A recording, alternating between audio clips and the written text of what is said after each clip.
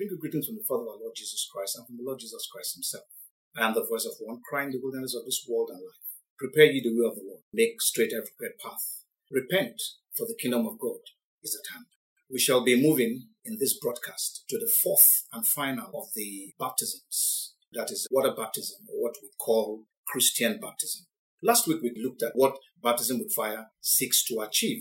We said that baptism with fire seeks to purge the Christian of carnality and worldliness. Secondly, it seeks to prune the Christian for more fruitfulness. Thirdly, it seeks to purify the Christian so that his service can be acceptable unto God.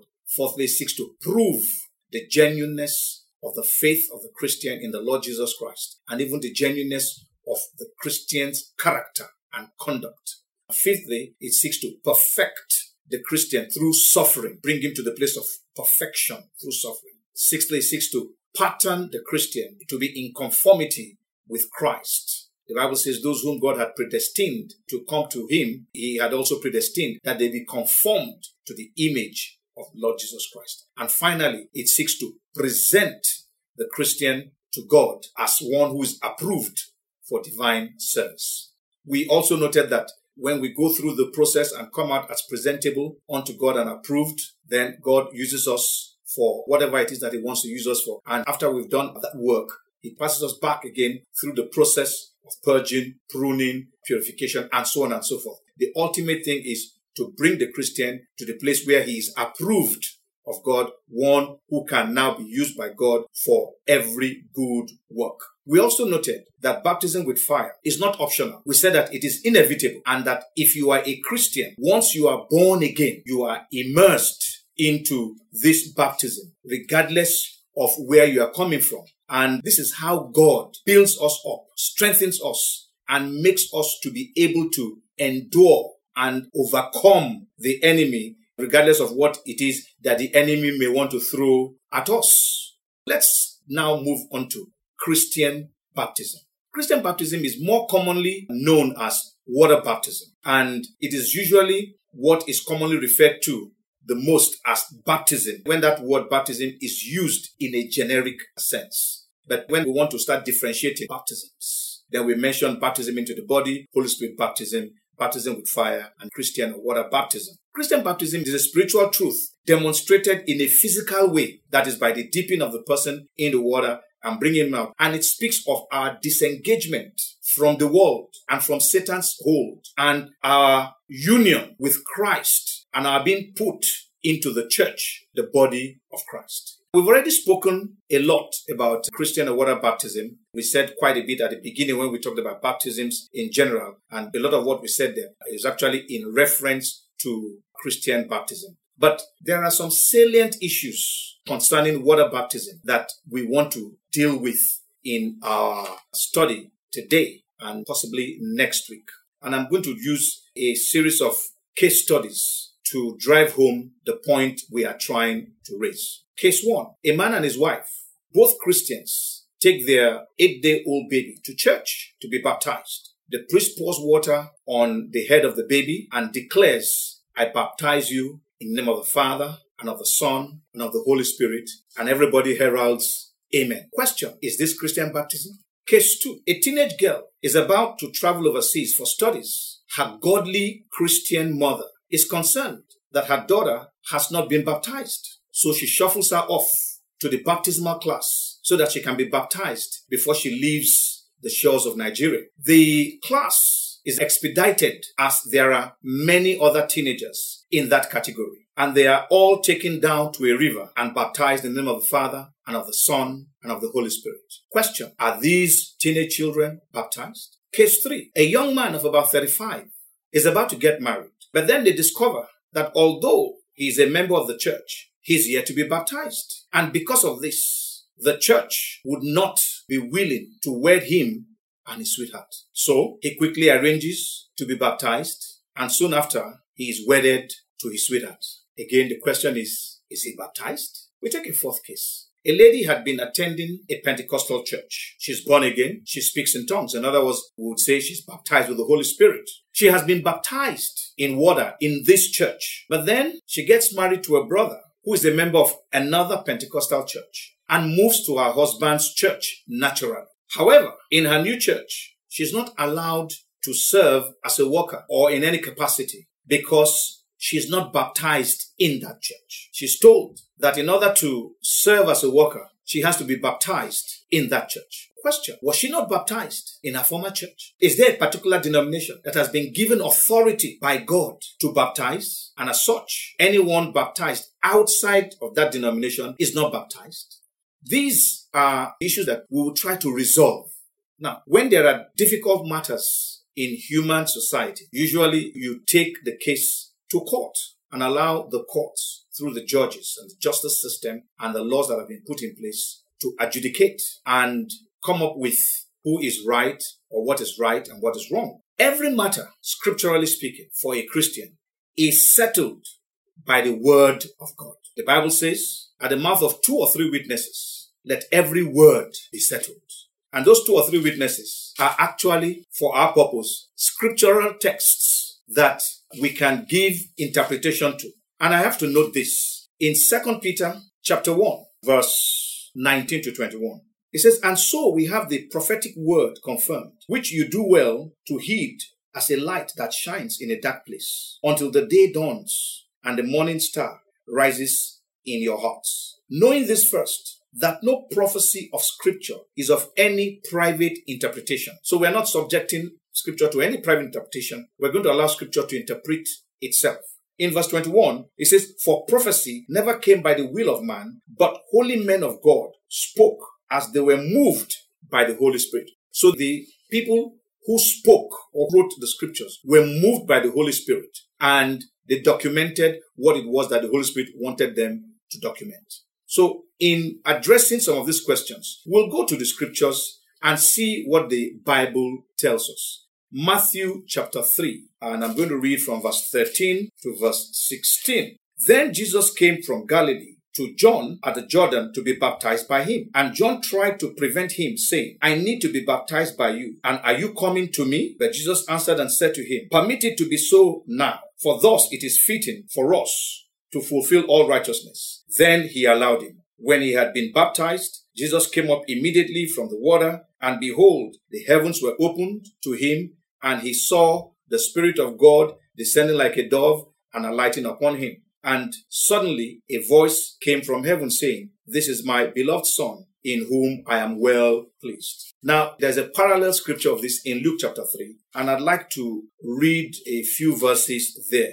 I want to use scripture to marry scripture. Luke chapter 3, verse 21 to 23, just up at the A part of verse 23. When all the people were baptized, it came to pass that Jesus also was baptized. And while he prayed, the heaven was opened, and the Holy Spirit descended in bodily form like a dove upon him, and a voice came from heaven, which said, you are my beloved Son, in you I am well pleased. Now, Jesus himself began his ministry at about 30 years of age. Jesus' baptism is not the same as John's baptism. John was baptizing sinners unto repentance. The Bible makes it clear that the Lord Jesus Christ was without sin. So when it came to that baptism, John's opposition was in the fact that you are asking to be baptized. You don't need my baptism because my baptism is for sinners. You are not a sinner. I myself need to be baptized by you. And Lord Jesus Christ said, no, allow it to be so because that is what the Father wants. The Father wants us to do it like this.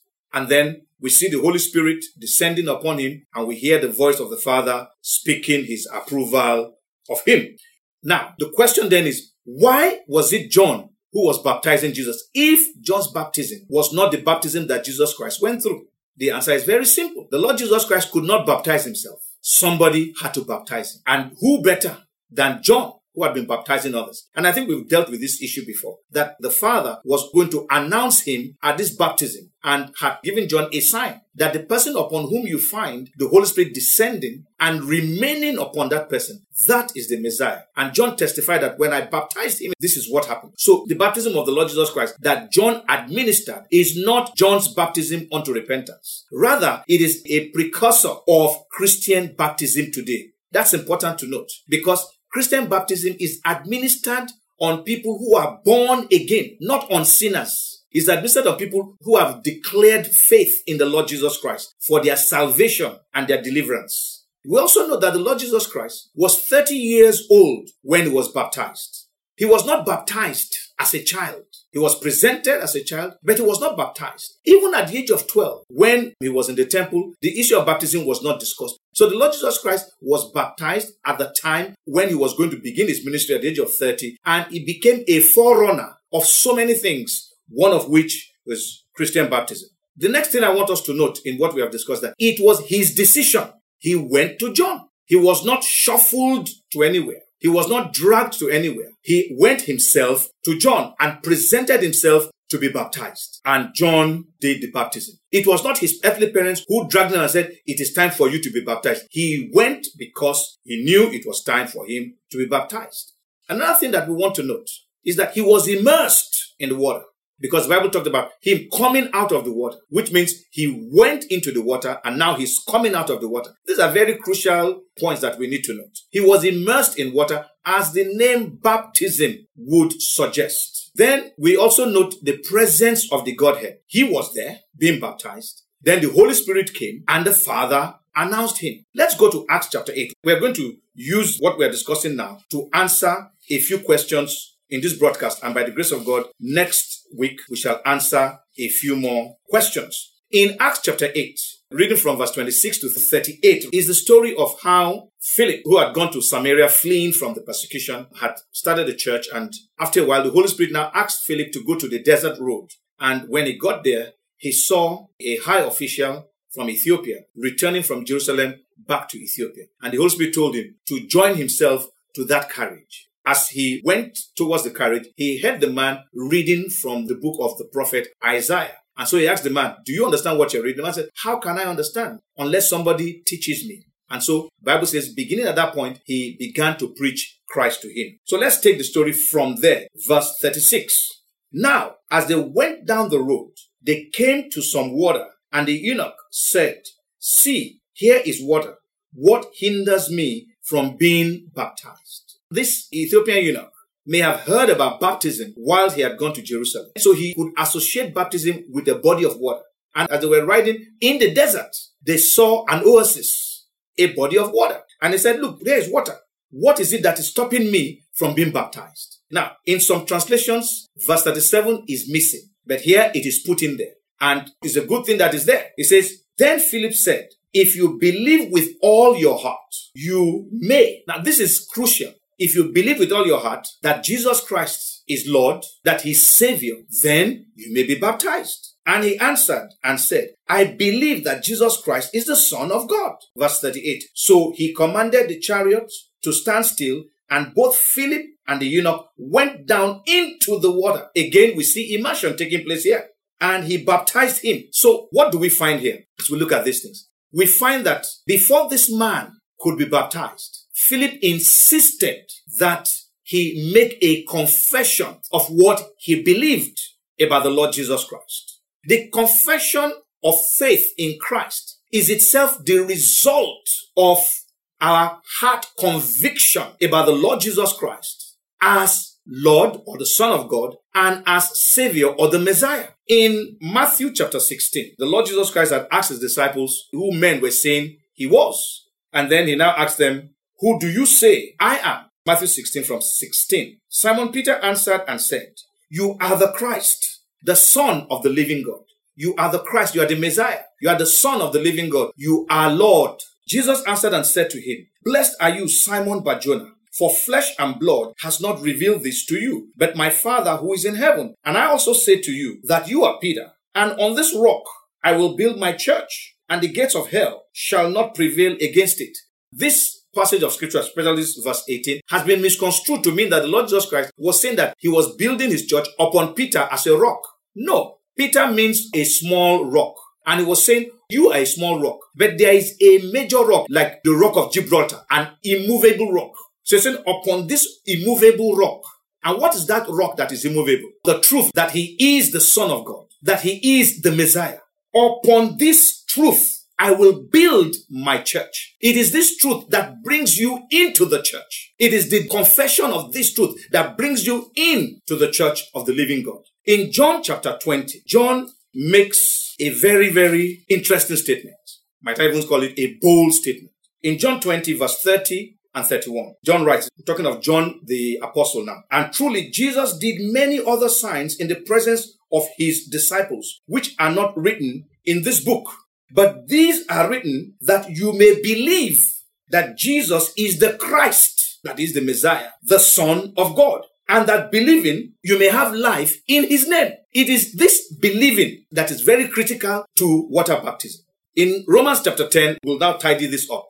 Romans chapter 10, let me read it from verse 8. It says, and what does it say? The word is near you, in your mouth and in your heart. That is the word of faith which we preach, that if you confess with your mouth the Lord Jesus and believe in your heart that God has raised him from the dead, you will be saved. For with the heart one believes unto righteousness, and with the mouth confession is made unto salvation. For the scripture says, whoever believes on him will not be put to shame. Now, what is the Bible telling us here? The Bible is telling us, simply put, if you believe in your heart that Jesus Christ is the Messiah and that is the Son of God, then make a confessional statement of that. You are born again. It's as simple as that. That is the basis on which you are baptized with water. That is the basis on which Christian baptism takes place. So with this background, let's now answer some of the questions arising from the cases that we've enumerated earlier. We may not be able to take all this week. We'll now take whatever we need to deal with next week. So the first thing that we want to note here is that you must be born again before you can be baptized in water. In other words, before Christian baptism can be administered on you, you must first be born again. That automatically negates infant baptism because no infant is born again. Now, you might go with the argument and say, but they are babies. They've never done anything before. The Bible says that all have sinned and fall short of the glory. The seed of Adam is in every human being, in that child as well. So that child has come into this world with sin. The difference between every child that is born of a man and a woman and the Lord Jesus Christ is this. The Lord Jesus' conception is considered a holy conception because no man was involved. The seed of Adam was not involved. If the seed of Adam was involved, then would he have had sin? But he was born sinless because he was born of the Holy Spirit. When we become born again, we become born of the Holy Spirit. And so sin is removed. Let me read 1 John chapter 3 from verse 4. Whoever commits sin also commits lawlessness, and sin is lawlessness. And you know that he, that is Jesus Christ, was manifested to take away our sins. And in him there is no sin. He was not born with sin, and he did not sin throughout his ministry. Whoever abides in him does not sin. Whoever sins has neither seen him nor known him. If you have relationship with him, you will not sin. That is, you will not knowingly sin. You cannot knowingly, deliberately, consciously sin. It doesn't mean that you will not occasionally sin, but you will not be deliberate. Somebody put it this way. He said there's a difference between falling into sin and swimming in sin. When you are born again, you should not be swimming in sin. You may, however, fall into sin. However, you will deal with it. If, for example, you're walking on the streets and your shoe steps on poop, animal poop, or whatever it is, the first thing you want to do is to get rid of the poop. You cannot be proudly taking such poop under your shoes into an environment. Whatever the environment is, you will not do that. The first thing you want is to have it cleaned out. So it is the same thing. When you accidentally fall into sin, the first thing you want to do is to deal with the sin. So you cannot be a Christian and consciously, knowingly sin. And when you unconsciously sin, and the Holy Spirit is always there to tell you that this is a sin, you will immediately deal with that in the place of repentance. So that's what verse 6 is saying. Whoever abides in him does not sin. Whoever sins has neither seen him nor known him. Verse 7, little children, let no one deceive you. He who practices righteousness is righteous, just as he, that is Jesus Christ, is righteous. Verse 8, he who sins is of the devil, for the devil has sinned from the beginning. For this purpose, the Son of God was manifested, that he might destroy the works of the devil. So when the Lord Jesus Christ comes into our lives, he comes to destroy every work of Satan, every sin, and every condemnation that Satan has brought upon us. In verse 9, it says, whoever has been born of God does not sin, for his seed remains in him, and he cannot sin because he has been born of God. So the Lord Jesus Christ was born of God. The seed of God was in him, and so he could not sin. When you and I get born again, we are born of the Spirit of God. So the seed of God is in us. Put differently, the DNA of God is in us. The DNA of God cannot sin. So if indeed the DNA of God is in us, we cannot sin. So an infant that is not born of the Spirit of God, and there's none apart from the Lord Jesus Christ. Every child that is born of a man and a woman. So the seed of Adam, the seed of sin is in that child. That is why as children grow, nobody teaches them to lie, they lie. Nobody teaches them to be violent, they are violent. Nobody teaches a child to steal, they steal. They come up with behaviors that you'll be wondering. But this is a child. Why? The DNA of sin is in that child. So baptizing a sinner is not baptism. And that negates infant baptism automatically. It negates shuffling a teenage child to go and be baptized when that child has not yet confessed Jesus Christ with understanding. Because there must be conviction in the heart.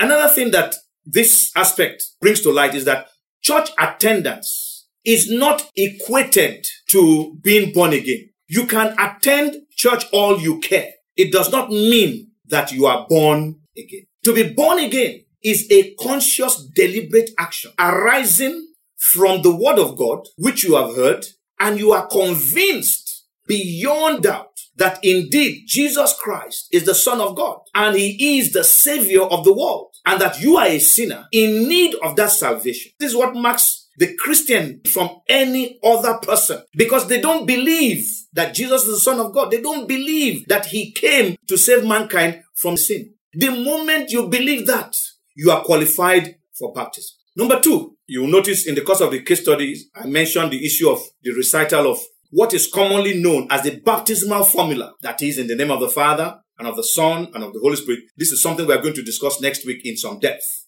Merely reciting it does not put upon that person the significance of baptism. Just because somebody said, in the name of the Father and of the Son and of the Holy Spirit, upon you, put you in water and whatever, does not mean that you are baptized.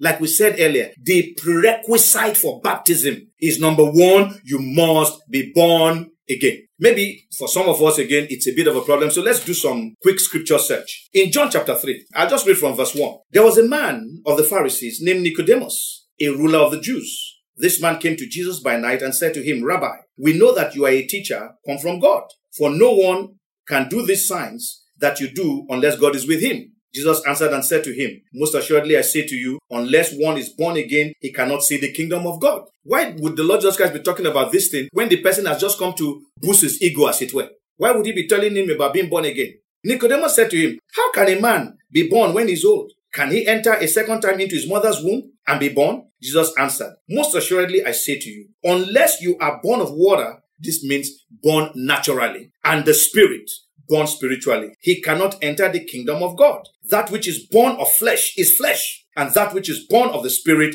is spirit. Do not marvel that I said to you, you must be born again. The wind blows where it wishes, and you hear the sound of it, but cannot tell where it comes from and where it goes. So is everyone who is born of the Spirit. Let me explain it this way. You are either born twice and you die once and go into heaven, or you are born once, in which case you will die twice and you go to hell. When you are born naturally, that's the first time you are born. The second birth, as being born again is sometimes referred to, is a spiritual birth or a spiritual rebirth. It is at that rebirth that the Spirit of God puts in us his DNA and we become sons of God. Again, John chapter 1. I'm using scriptures to my scripture because we want to make this point very clear. So there will be no ambiguity in what we're saying. In verse 11 of John chapter 1, it says, he, that's Jesus Christ, came to his own, that is to Jews, and his own did not receive him. But as many as received him, the word received there also could mean welcomed or accepted gladly. In fact, somebody said, as many as received him with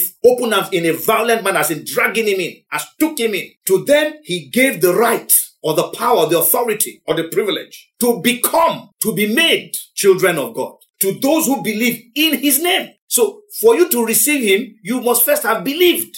It is the manifestation of that faith that we see in your receiving him. In verse 13 it says, who were born not of blood, nor of the will of the flesh, nor of the will of man, but of God. There is nothing human about the new birth. A pastor cannot give birth to a Christian. No. He can preach, he can lead you in prayers, but the birth is something that is spiritual. It is supernatural. Another terminology for being born again is to be born from above. So you are born from above. You must be born from above. You must be born not just of water, but of the Spirit. That is when you now qualify for baptism in water or Christian baptism. You must confess the Lordship and the fact that Christ is the Savior. You must confess Him. Your faith in Him must translate into a public confession, which, by the way, is what water baptism seeks to do. It's not something that is done in secret. It's something that is done in the open. It's a public confession that He is Savior and He is your Lord. Now, there are implications here. If He is your Lord, then you cannot quarrel with Him. You cannot argue with Him. Nobody argues with a Lord. It is in our time that we have brought in democracy. We have brought in freedom that is no freedom. And we argue with everybody and anybody. We argue with the elders. We argue with people who know more than us. We claim that we know more than them. We claim that we know more than the elderly, and so on and so forth. And at the end of the day, we know nothing. The Bible speaks about standing before the hoary head. It speaks of the wisdom of the hoary head. No matter how strong a youth is, he cannot have the kind of wisdom that the elders have. And for a believer, the wisdom that the believer has comes from God. So it's important that we recognize that the moment you say Christ is Lord, anything He says, you do. Anything He says. The difference is that here, you are not a slave that is forced to do it. No, it's a slave who is doing it willingly. You put yourself in the hands of Christ willingly. So it's not enough to say Jesus is Lord, and yet you are living contrary to His word. If He is Lord of your life, then you will live according to His word. If He is your Savior, then you know that your sins have been forgiven. Many people want a Jesus who is a Savior, but not a Jesus who is Lord. If that is your case, I can guarantee you that you are not baptized, even if you have been put in water. Water baptism is for people who believe Christ to not just be Savior, but more importantly, to be Lord. That's why He said in John chapter 8, I think verse 36 or so, whom the Son shall set free is free indeed. Many people are going for deliverance over and over and over again. And we have to ask the question, who is the one setting them free? It cannot be the Son, because the Bible makes it clear. Whom the Son shall set free is free indeed. If the Lord has set you free, you are free indeed. So that again tells us that shuffling your teenage children to be baptized is not baptism when they have not yet entered into a personal relationship with the Lord Jesus Christ that comes through confession, resulting from conviction, and now resulting in conversion. If your child wants to leave home and you want that child to be taken care of by God, it is not shuffling that child and dunking the child in water that will do it. No, you want to turn water baptism into a talismanic thing. No, that's not what it is about. Talk to your child. Inform that child about the power of God and how the power of God can bring him and save him from sin and the passions thereof. Preach Christ to your child. Let your child receive the word of God. Ruminate over it. One day that child will come to you and say, Dad, Mom, I want to surrender my life to Christ. Not because they want to please you now, but from within. And when that takes place, then you know that that child is in the hands of God. The child can go and do baptism when they get over there. They can do it here before they go, as may be available. But one thing is important. That child has put his life firmly in the hands of Almighty God. So, reciting the baptismal formula does not confer on anybody Christian baptism. That baptismal formula will only take effect if the person has already been born again, has confessed Christ. In Nigerian universities, when you get into the first year in university, during your registration, they take your results and everything from you that you're coming with, and they file them away. And then you go through university. When you get to the end of your university education and you're about to go for National Youth Service, people discover that they go for what is called clearance. During the clearance, you'll be amazed. They now come up with the school certificate results you brought. Because whilst you were going through classes, they actually sent those results back to WAEC for verification. It is at that point that they will tell you that the result you entered with was fake. Therefore, you did not graduate. Meanwhile, you had spent 4 years. You had passed those exams. But the prerequisite was fake, was false. In the same way, you may have gone through baptism, but the prerequisite of salvation was not there. So you were not baptized. It's as simple as that. The university will now tell you, if you must get a degree at all, you have to go back and retake schools. That is, if they don't hand you over to the police for forgery. You have to go back and retake school certificate. Can you imagine after spending 4 or 5 years in university? So there is no need to say you are baptized when you have not given your life to Christ. To say you are baptized when you have not confessed Christ. Dunking you in water doesn't mean anything. Like one man of God said, if you are not born again and you go for baptism, you are just a sinner who went into water and you came out a wet sinner. Nothing changed.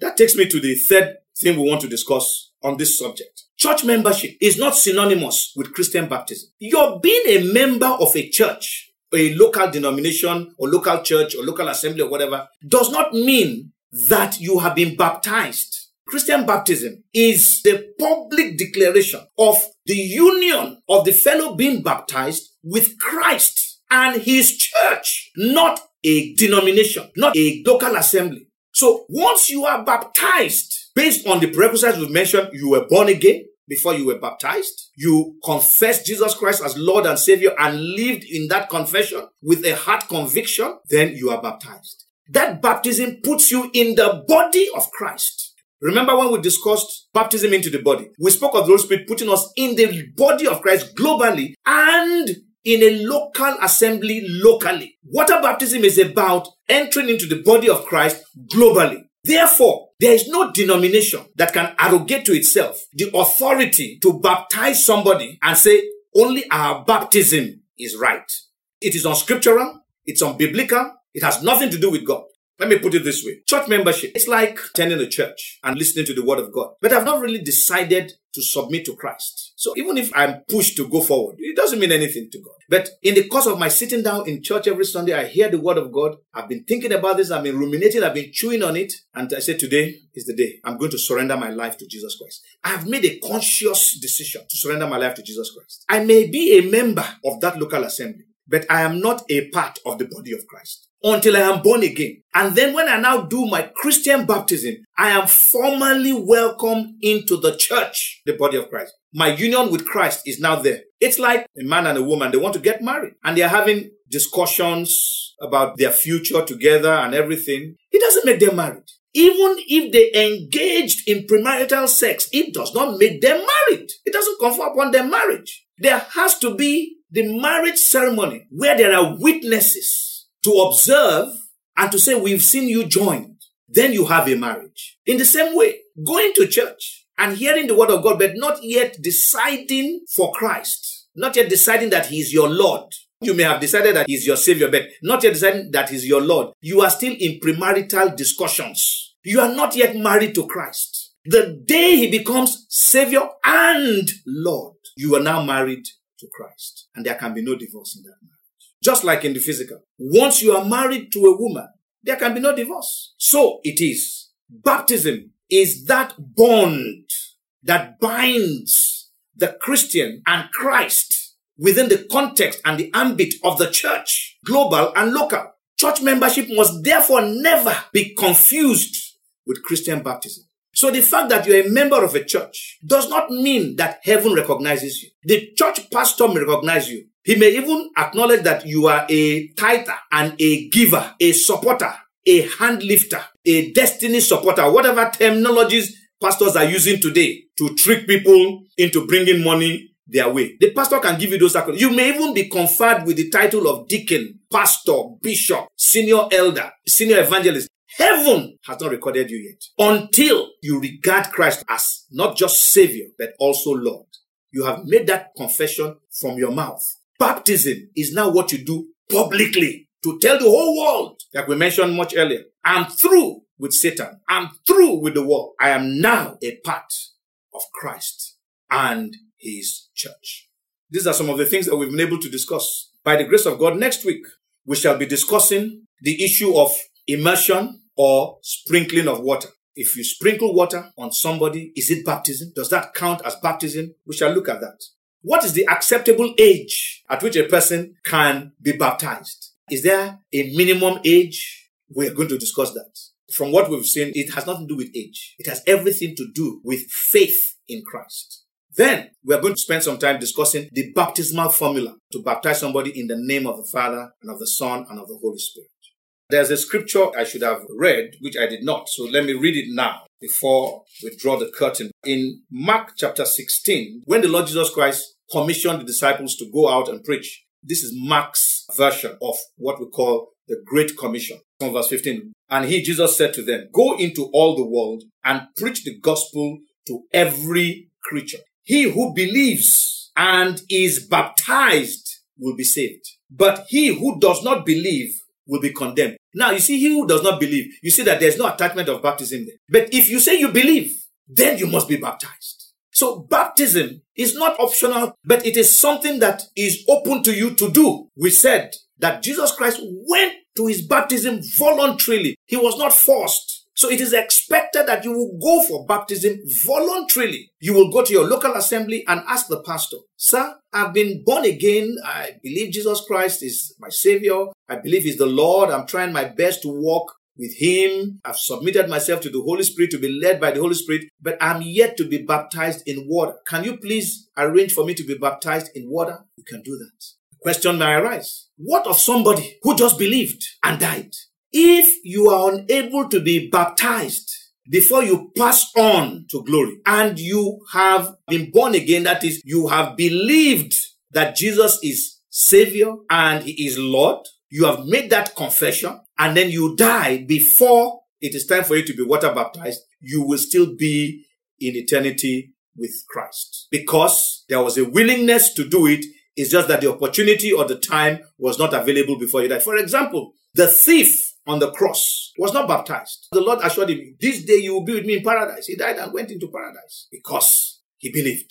But where you have an opportunity to be baptized whilst you are breathing and you rebuffed every such opportunity, my brother, you are not a part of the body of Christ. You don't even have a union with Christ himself. So when you leave this world, and I'm not trying to bring any scare tactics, it is the truth from the word of God, you will not be with Christ. As we prepare to have these other discussions next week, I want to plead with you that if for any reason you are a member of a church, you are attending church service, you have been listening to the word of God, and you have not yet made up your mind to surrender your life to Christ and make him your Lord and receive him as your Savior, I will urge you, do it now. Pick up your phone, call your pastor, call a Christian friend.